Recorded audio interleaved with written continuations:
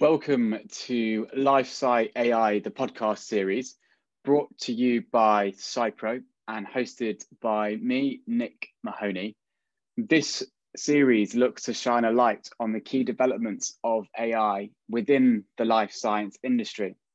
Following on from the successful roundtable Cypro hosted in 2020, we aim to bring cross-collaboration between common projects and to help promote the use of AI in life sciences.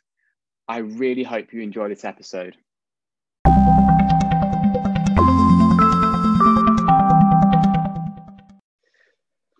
So welcome back to another episode of LifeSci AI, the podcast series. This is the penultimate episode in our series, and luckily we are joined by the CTO of Nicolab this morning, Dr. Renan Sales-Barros. Not doctor yet. not quite doctor yet. Almost a doctor. Almost a doctor. Almost. So we're joined by almost doctor. So I'll read it. We are joined by almost Dr. Renan Sales-Barros, CTO of Nicolab, and we're very lucky to be joined by Renan today because Nicolab have been in the news recently. So I'll let Renan introduce himself and a little bit about Nicolab and perhaps why you guys have been in the news recently.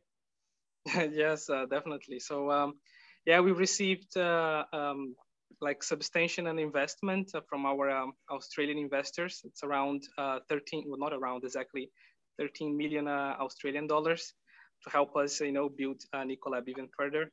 It's been quite a journey, with the COVID and a lot of talks. But it's for me as the CTO, I see the money. I'm just like, okay, now there is a lot more work to do, right? Because now we have the resources, so we have to use those investments well and expand the team because there is quite a lot of cool stuff to do indeed. Yeah, no, for sure. Exciting times, lots of things for you to do. Yeah, don't get me started. The list grows every day. But I think maybe it's also nice if I tell a little bit about Nicolab. And first, people always ask us who is Nico, and there is no Nico at the company. Nico in Nicolab stands for Neurovascular Imaging Core Laboratory. So when we founded the company in 2015, I was the one registering the domain, and that was the only domain free available. We are just students, PhD students. I still am PhD candidate, and we together with our CEO Miro Boers, we've been working developing algorithms for processing CT scans from stroke patients since 2013 here in the academic hospital in Amsterdam, the so-called IMC. And in the beginning, we were doing research, right? So everything that we were developing was more focusing on research. That's also why we have the lab on the name of our company. One of our first clients was pharmaceutical companies doing clinical trials for stroke patients. So basically, they wanted to measure something on the head of a stroke patient, for example, how much infarcted, so dead brain tissue, or how big a bleeding, a hemorrhage inside the brain. And they were using our software to do those measurements because, software, it's consistent. A doctor, sometimes in the morning, he will do something. And in the afternoon, it's going to be slightly different because he's a bit more tired. So for those research, consistency is also quite important. So that's how we started. There was a lot of interest from the pharmaceutical companies. And then later we thought, okay, let's bring this to the clinical workflow. Let's really help patients. And, especially as a PhD candidate, usually you think, I'm going to do this research. I'm going to go into a paper, put it in a drawer, and it's never actually going to help anyone. Yeah. So we are very proud that actually I'm still finishing it, right? But we finished our PhDs and we are bringing this to help the life of patients. So your PhDs really have come to life through Nicolab. Exactly. Yeah. So the papers that we wrote on the PhD became the product that we use today. Like really, so I have a paper about a cloud architecture for high performance analysis of stroke patient data. And that's the same architecture that we use in our product, Stroke Viewer. So Mero has a paper about, she developed a new way of measuring how the vessels in the brain are behaving. Maybe I'm going to try to avoid being very medical here, because maybe the audience will have no clue what I'm talking about. It happened to me as well, right? I'm a computer scientist. So when I moved from Brazil to the hospital, 50% of the words they're talking, I just had no clue what they're talking about. So I'm going to try to keep it easy to understand. But anyway, so our CEO, she developed something like an algorithm to measure something specific in the brain, that based on that, you can basically determine if this patient will, it still makes sense to treat this patient, yes or no. And so her research is just it's part of our product as well. So that's basically bringing the whole PhD research to life. That's what we do. And we still do a lot of research actually here in the company. It's also a nice part of the work we do. Yeah, no, awesome. So I think you're sort of living out most PhD candidates' dreams, right? At the moment, which is fantastic. But just on that, I noticed I just wanted to say, I noticed that you said that when you came from Brazil as a computer scientist into IMC, and you didn't know like 50% of the words because they're medical. Like you were just like, I've not been in this domain. I don't really know what I'm talking about as of yet. So how did you find that transition? So I mean, it's funny because I always thought, how hard can it be? It's just an image. So, just bits. It's just grayscale values in a matrix. So it turns out it can be pretty hard. Let me tell you that. I think what it was great about the research we have done, it was a multidisciplinary team. So I was the computer scientist, software engineer. There was also a radiologist in training working together with us.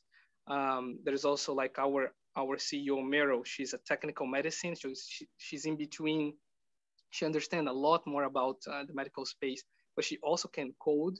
So we had all these flavors of medical and technical, and we've been working together. So that helped a lot. So I learned a lot from those guys. And also you just learned a lot by just being exposed and talking with the doctors. So it was quite a smooth transition, right? So when I look back, I was like, oh my God, I know so much about stroke as a computer scientist. But it went gradually, so I don't really notice. Like for example, now when we hire a new engineer in the company as well, so we have, as part of our onboarding process, they get a crash course on stroke, because it's actually, now back to my naive approach, there is quite a lot of, biological processes and just the anatomy itself, like all that knowledge, you can take advantage of that to improve whatever method you are developing, in whatever image processing technique you're using. So it's important to be like in a multidisciplinary team working together. Yeah, no, for sure. Okay, so just to give an idea of timelines, you were there. When did you join IMC? Yes, 2013. And I think, maybe my memory can play tricks on me, but the famous Mr. Clean trial started in 2012. This sounds, I think, something like that. I might be off by a few years. So that was released in 2014, 2015, Mr. Clean? Yes, exactly.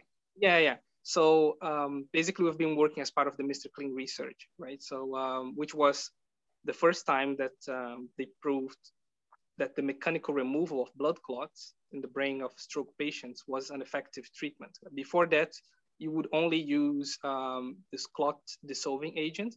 So I always, to explain to my fellow engineers, I always tell them, it's like, when you have your pipes on your sink obstructed, and then you try to put those acids to dissolve, and I don't know for you, but for me, that never works.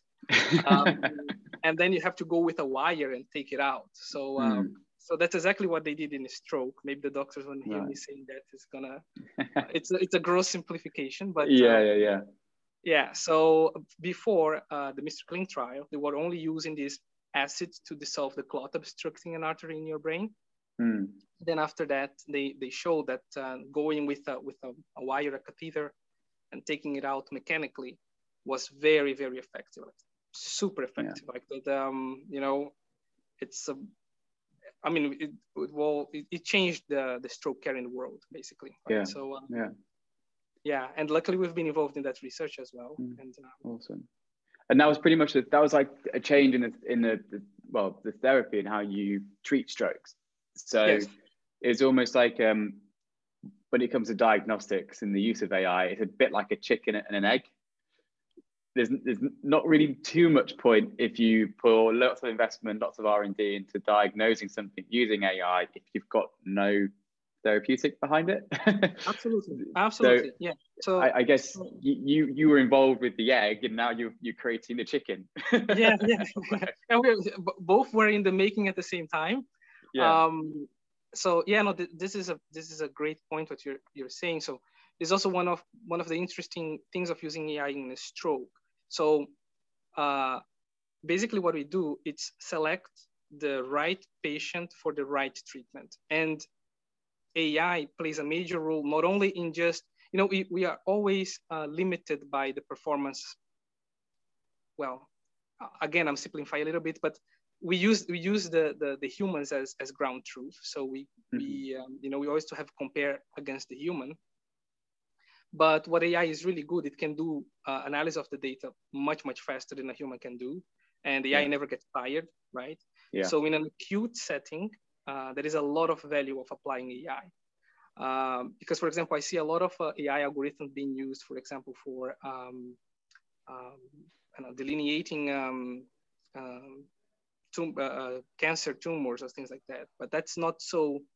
It's not so urgent, right? So if you can just wait for a long time, the doctor can do that later on the week. There is no urgency. But in our case, there is a lot of urgency, and the AI plays just a major role in speeding up that process. So we have the product live in several hospitals here in the Netherlands, and we already shown that it's quite a significant impact in terms of reducing the time to treat the patient. And in stroke care, time is very critical because the brain is just dying as the more you wait to remove that blood clot, for example. So you have to do it very fast. What are the, I'm sure you've got them, the stats or that research has shown, sort of how many minutes if you save a certain amount of minutes, it saves a certain amount of months or years. Do you have them to hand? So we know, for example, every 1 minute that you speed up the assessment of stroke patient, they gain, depends on the paper, right? But some say 27 days of healthy living, some say 22. But it's 22 days per minute. So every minute counts, right? I mean, we could Google and look it up, how many kilometers of synapses die per second. It's crazy. Also in terms of costs as well. So there's been a recent paper about the financial impact of stroke in US. And if I remember correctly, I think on average, every 1 minute translates to $1,000. So again, if you save 1 minute, if you speed up the assessment of stroke patient, the time to treatment in 1 minute, that will save the hospital or the healthcare system around $1,000. So it's quite a lot of substantial impact, right? Yeah. And you know, when you were, because this is emergency care, isn't it? It's time pressurized. Like you said, there's a difference if you go to diagnosing breast cancer or lung cancer or heart disease, for example. It's a little bit different because it's not time pressured. It is more acute. So I guess the workflow is different. The patient workflow is different, and diagnostic workflow is different. What challenges have you found in implementing that in a different setting for this time pressured? A lot of challenges, man, because no, seriously, but that's the fun part of the work, right? Yeah. So to start with, those images are quite big. like so how does it work for us? The patient is brought to the hospital. Like, I have symptoms of stroke, call an ambulance. They brought me to the nearest hospital, right? The nearest one, because, you know, the fastest the better. Then they're going to scan my head with a CT scanner. That data, it's uploaded to Stroke Viewer, our product, on the cloud, and then we do the analysis. But we're talking about sometimes gigabytes of data, and we have to do everything, as I told you, every second counts. So one of our main bottlenecks is just the upload of the data. Like, takes sometimes 40 seconds. Here you're really fighting for every little second. Then once the data is uploaded, for example, in the case of the first scan, we analyze the entire head of the patient within like 30 seconds. Depends on how big the image is, and then the doctor gets a result. So to make sure that this whole system is, you know, super smooth and very effective, there is a lot going on behind the scenes. Also, another difficulties that we have is the fact that, you know, if you go to Amazon or Google and you just want to, people always use this example, classify a picture of a cat or a dog, that you can pretty easily have the whole, you know, Amazon infrastructure managing that AI model for you, because it's very simple. You just have a small image that you send and you get the result, and everything it's done really nicely. You, as a company, you don't have to worry so much about infrastructure. But our case is different. So the whole orchestration of the AI services is built by us because it's specific, right? So everything is complicated for us. So you're dealing with very big images, and it has to be done very, very fast at the speed of what you need. And also, it has to be cost effective, because you could also make it very, very fast, but it would cost a lot of money. And we all know that healthcare is something expensive. So you also want to make sure that our product it's cost effective, so it can be used with you know, biggest amount of patients in the world. Yeah. And was there any decisions that you made early on that was to set up in that direction? Yes. So right at the beginning when we started, we just decided we're going to do it cloud-based, and there were many reasons for that. That would have been quite novel back then. It was back then.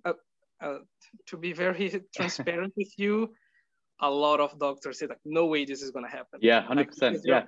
Yeah, they were just like, I'm not going to put my images, my patient data on a cloud somewhere. It has to be on premises. So they just think of, you know, they want to have a box inside the hospital. Yeah, a box that they can kick when they are angry at it. So but we just, I mean, we are also a small company, and we just thought it just makes way more sense to have it on the cloud. I mean, the guys, every time there is an update, we update our product every week. For a medical device company, you know, that's quite impressive. People on other domains might think, that's not a big deal. But as a medical device, that's quite a big deal. There is a lot of regulation and tests and validations that we have to perform. So we do that every week.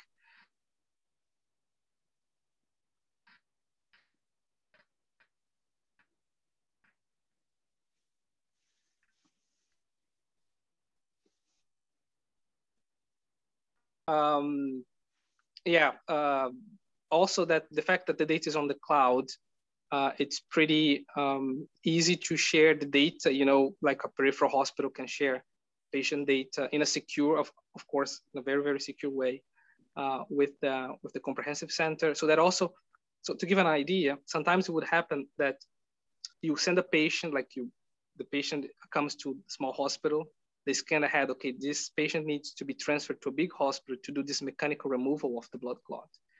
But there was no way to share the data. So the patient had to be scanned again. And, you know, even if it's just 10 minutes or 20 minutes, as I mentioned before, it has quite a huge impact. So nowadays with our product, the doctors can even... my lights have gone off. It's been an interesting recording. Give me 1 second.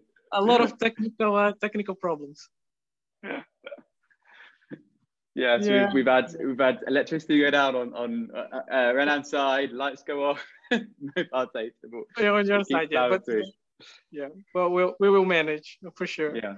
But I was just saying that when the fact that the images are on the cloud, the doctors don't need to scan again. So sometimes they can even start doing the planning of the procedure while the patient is in ambulance. So that saves a lot of time because. Oh, I see. So you can put your software platform in the ambulance, so the diagnosis is done before they get to the hospital. Oh. No. So there are two steps, right? First, right. The patient goes to the peripheral hospital, then they scan their head, and then they find out, okay, this guy can do the mechanical removal of the clot, but not everyone can do that. It's a pretty complicated procedure. I see. They have to transfer to this other hospital. While the patient is on transfer in an ambulance, the patients at the comprehensive hospital, because they already have the images on the cloud, they can already prepare everything. So by the time the patient arrives, they don't need to scan. Then again, they just know what to do, so they just do it. So that saves a lot of time as well. Oh, I see. So because you're in the cloud, they can pass them through. If you're not in the cloud, then I would have to physically somehow find a way to copy the data. Yeah, exactly. So it would be more time consuming. That was what they were using before here in the north of North Holland. They were using a system that gets the data and then pass it to a server somewhere and then push it to the on-premise services in the hospital. And that would take sometimes 40 minutes. And 40 minutes is just too much. We can't wait. Yeah, no.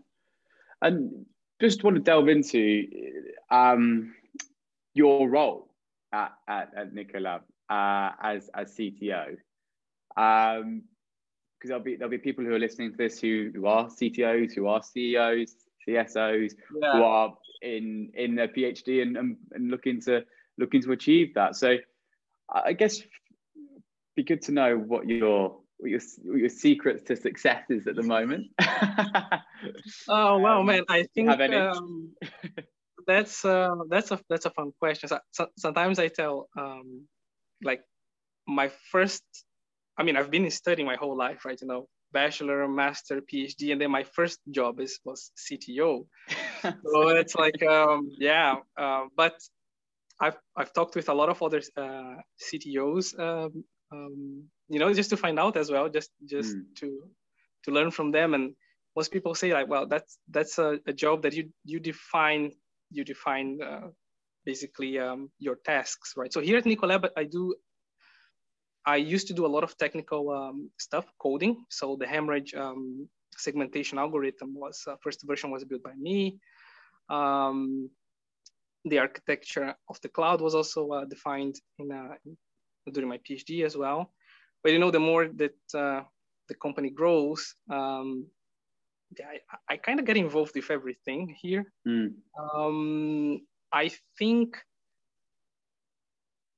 if there is one I don't know secret to success is just like just be proactive. I just do whatever it takes, you know.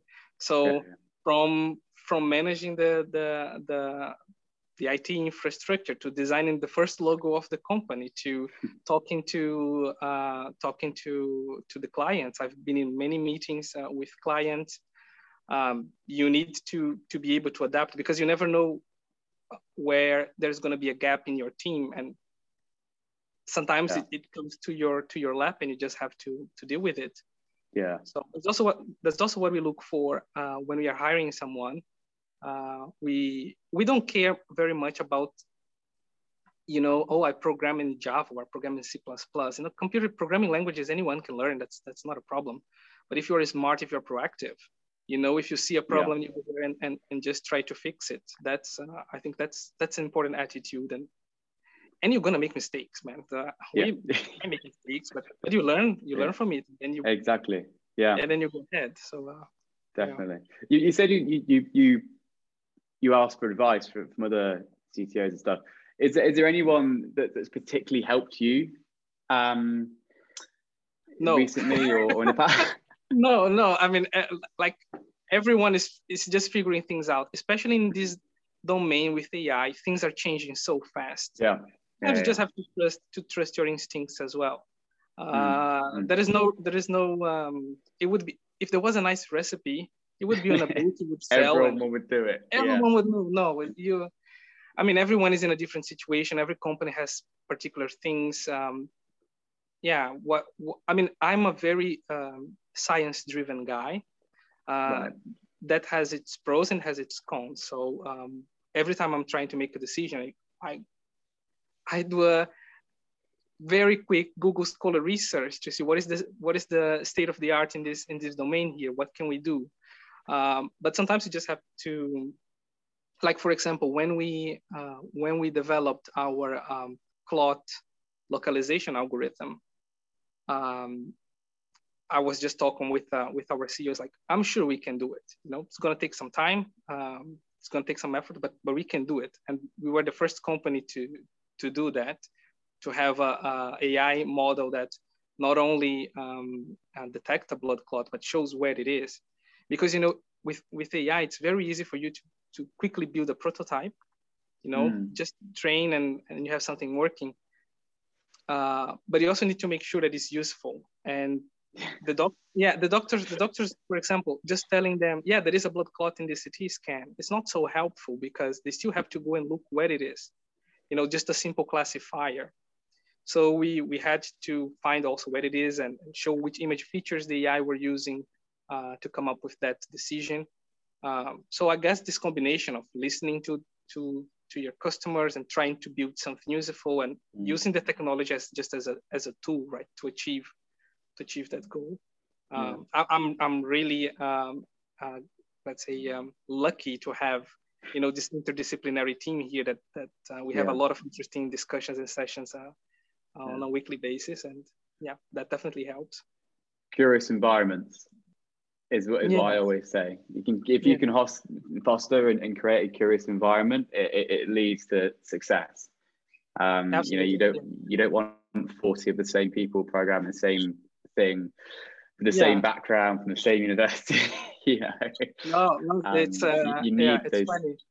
It's funny that you mentioned combination of ideas, right? Yeah. At some point in time, I think we had 2 people from the Netherlands, but apart from that, everyone else in the company was from a different country, different background. Wow. Yeah, so it's very, very international. It's so cool. What's your biggest success? Well, I am really proud of being, you know, this company that just pushed for the cloud architecture. I'm also really proud of being the first one to have the cloud localization available. And well, I mean, we have a lot more interesting stuff that you're gonna see on our LinkedIn page in the future that I'm also really confident about. But yeah, I think. And there was one particular moment that for me was really, really special, was when we were making sure that our first clients would use Stroke Viewer, right? We installed everything, and I think during a Friday, I mean, I worked a little bit on the weekend as well. And then it was gonna be live Monday, 9 a.m. And then Monday, 9 a.m., there was the first patient going through the platform. So that's something that I'm really proud, you know. Well, we know straight away. It was straight away, like almost like, was like, is this right, you know? But straight away, and it was so exciting to see all the work you've been putting into this for years finally coming and helping someone. And that was that for me was just okay, you know. That's it. I don't need more. But yeah, so that was, I think, the biggest highlight so far. Because, you know, after the first one, then you get 100, 200, 1,000 patients. Then it's super special. But the first one, that moment, it's very special to me. Yeah, no, I can. It would. I don't know what would it be like. I don't know. Imagine like it's like your baby going out and proving what it is, right? I can't even really imagine what that must have felt like, but it must have been an amazing experience for all of you, but just mainly yourself, because you have effectively built most of it, and the AI behind it. The whole team. It was indeed. It was a really special time. And yeah, you know, it's there was still, I mean, there is always a space for improvement. Like, there's also one of the challenges as being a science-oriented guy like I am. You always sometimes, yeah, but we still can do this better. We can do this better and this and this. But sometimes you have to, you know, put the baby out there. yeah. Let it try and ride the bike with the stabilizers exactly. off. Yeah.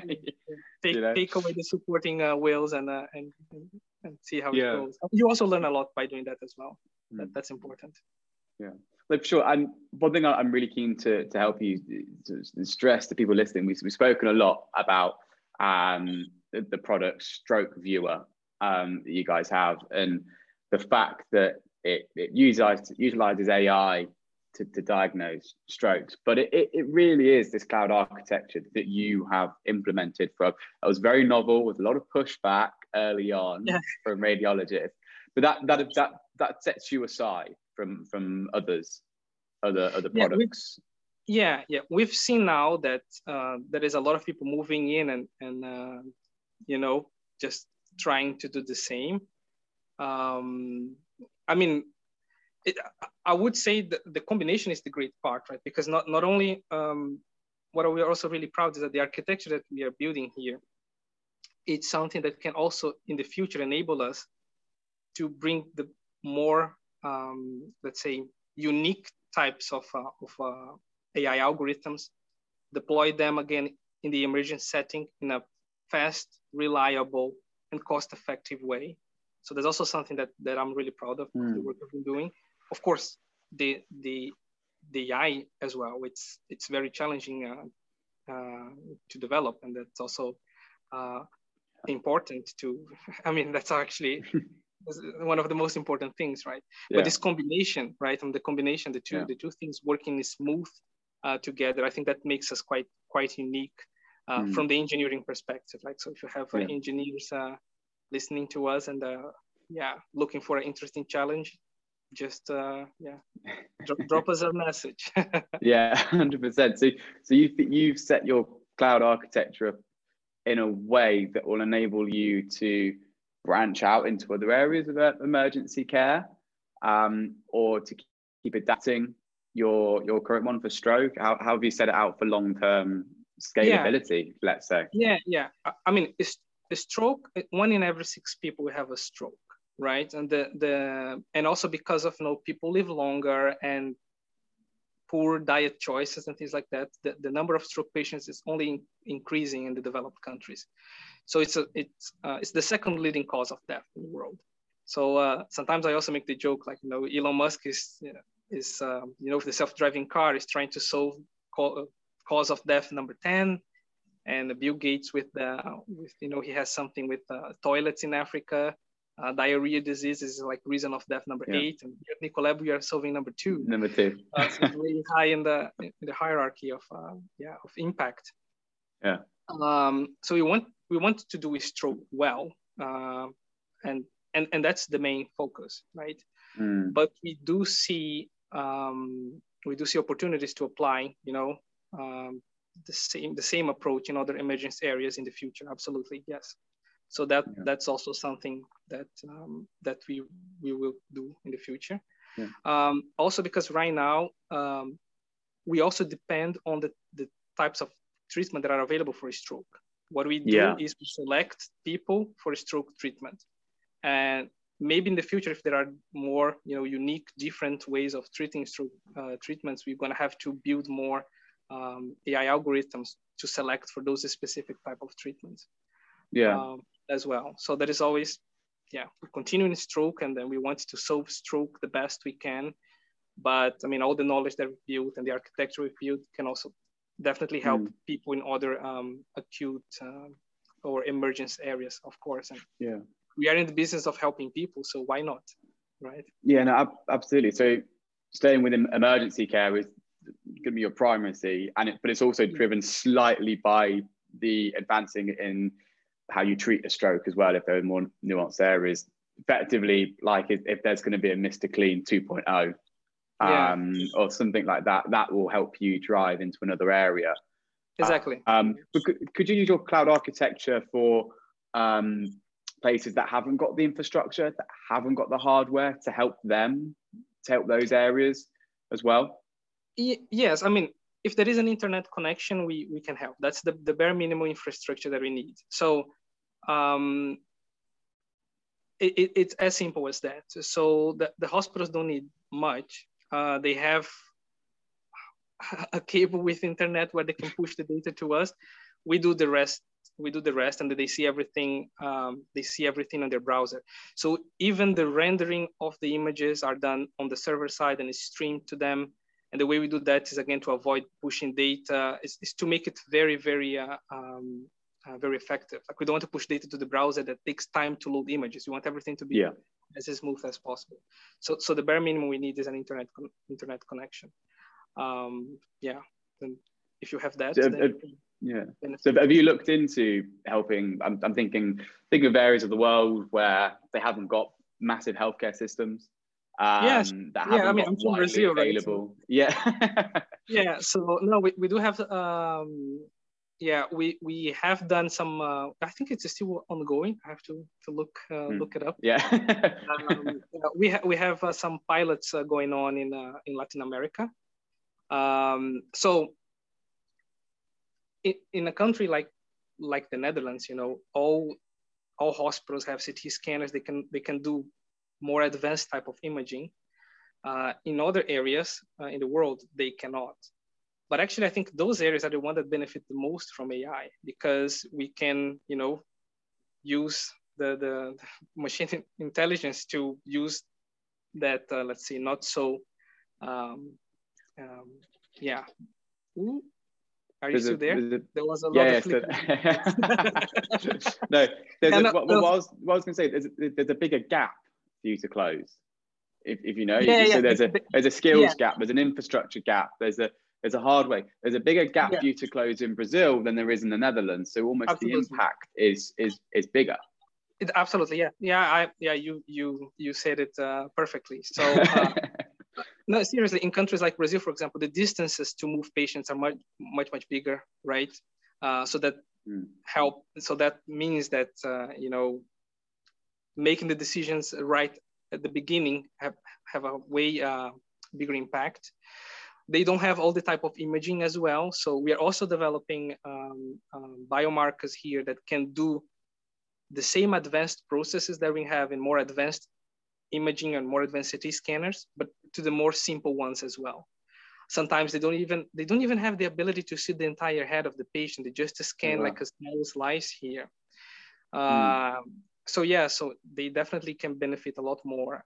And we are doing some pilots, and as I said, in Latin America, because well, I mean, I'm from there, so it would be nice to help people there as well. Yeah, that's awesome. Because I noticed that there are some other people in the space who utilize cloud and have done for a little while now, who are seeing that as an area of, I don't know, social responsibility to help that area as well, off the back of the funding and the revenue that you'll get in both Europe and America, to help those areas as well, because it isn't a massive. It's like an extension rather than a new thing that you'd be doing for it. So I wondered though, because we had an episode with Blackford Analysis. I didn't hear that. An episode with we had an episode with Blackford Analysis, and I asked their CEO Ben Panther the same question, because they're like a cloud software platform where third-party imaging companies can go on and utilize their implementation for hospitals. So just because I know implementing it is quite challenging sometimes. But I asked him how COVID has affected the uptake in cloud for hospitals. I don't know if you guys have seen a more positive approach to using cloud in the past year and a half. From hospitals, or that was a great. So because we have this cloud-based viewer, that is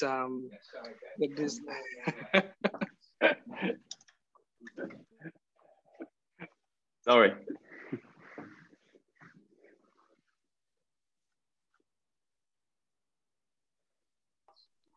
Yeah, so during the COVID, some doctors, some radiologists approached us to use actually Stroke Viewer for remote viewing of lung CT scans, because they could work they could work remotely, and they were so happy with the work we've been doing. So that's something that we did as well. We did join a consortium to try to use AI to help COVID patients. But one of the side effects of COVID, I don't know if you heard, is that sometimes it leads to more blood clots, and blood clots is what causes stroke. So for us, the work actually didn't decrease. Actually, it became even more relevant to use Stroke Viewer. Yeah, exactly. Yeah, and I think that's been the impact of COVID. It's accelerated the work of people like yourself, and have really highlighted the need for these software platforms, for these tools to both democratize medicine further, but also to harness remote diagnostics if possible. And we're getting to we've realized now that we don't all need to be in the same room to do something. I can be in London.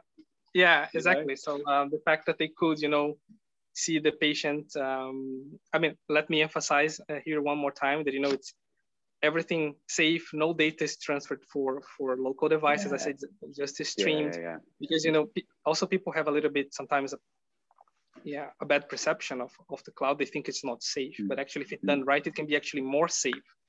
Then because you have experts taking care of your data instead of your local machines there inside the hospital.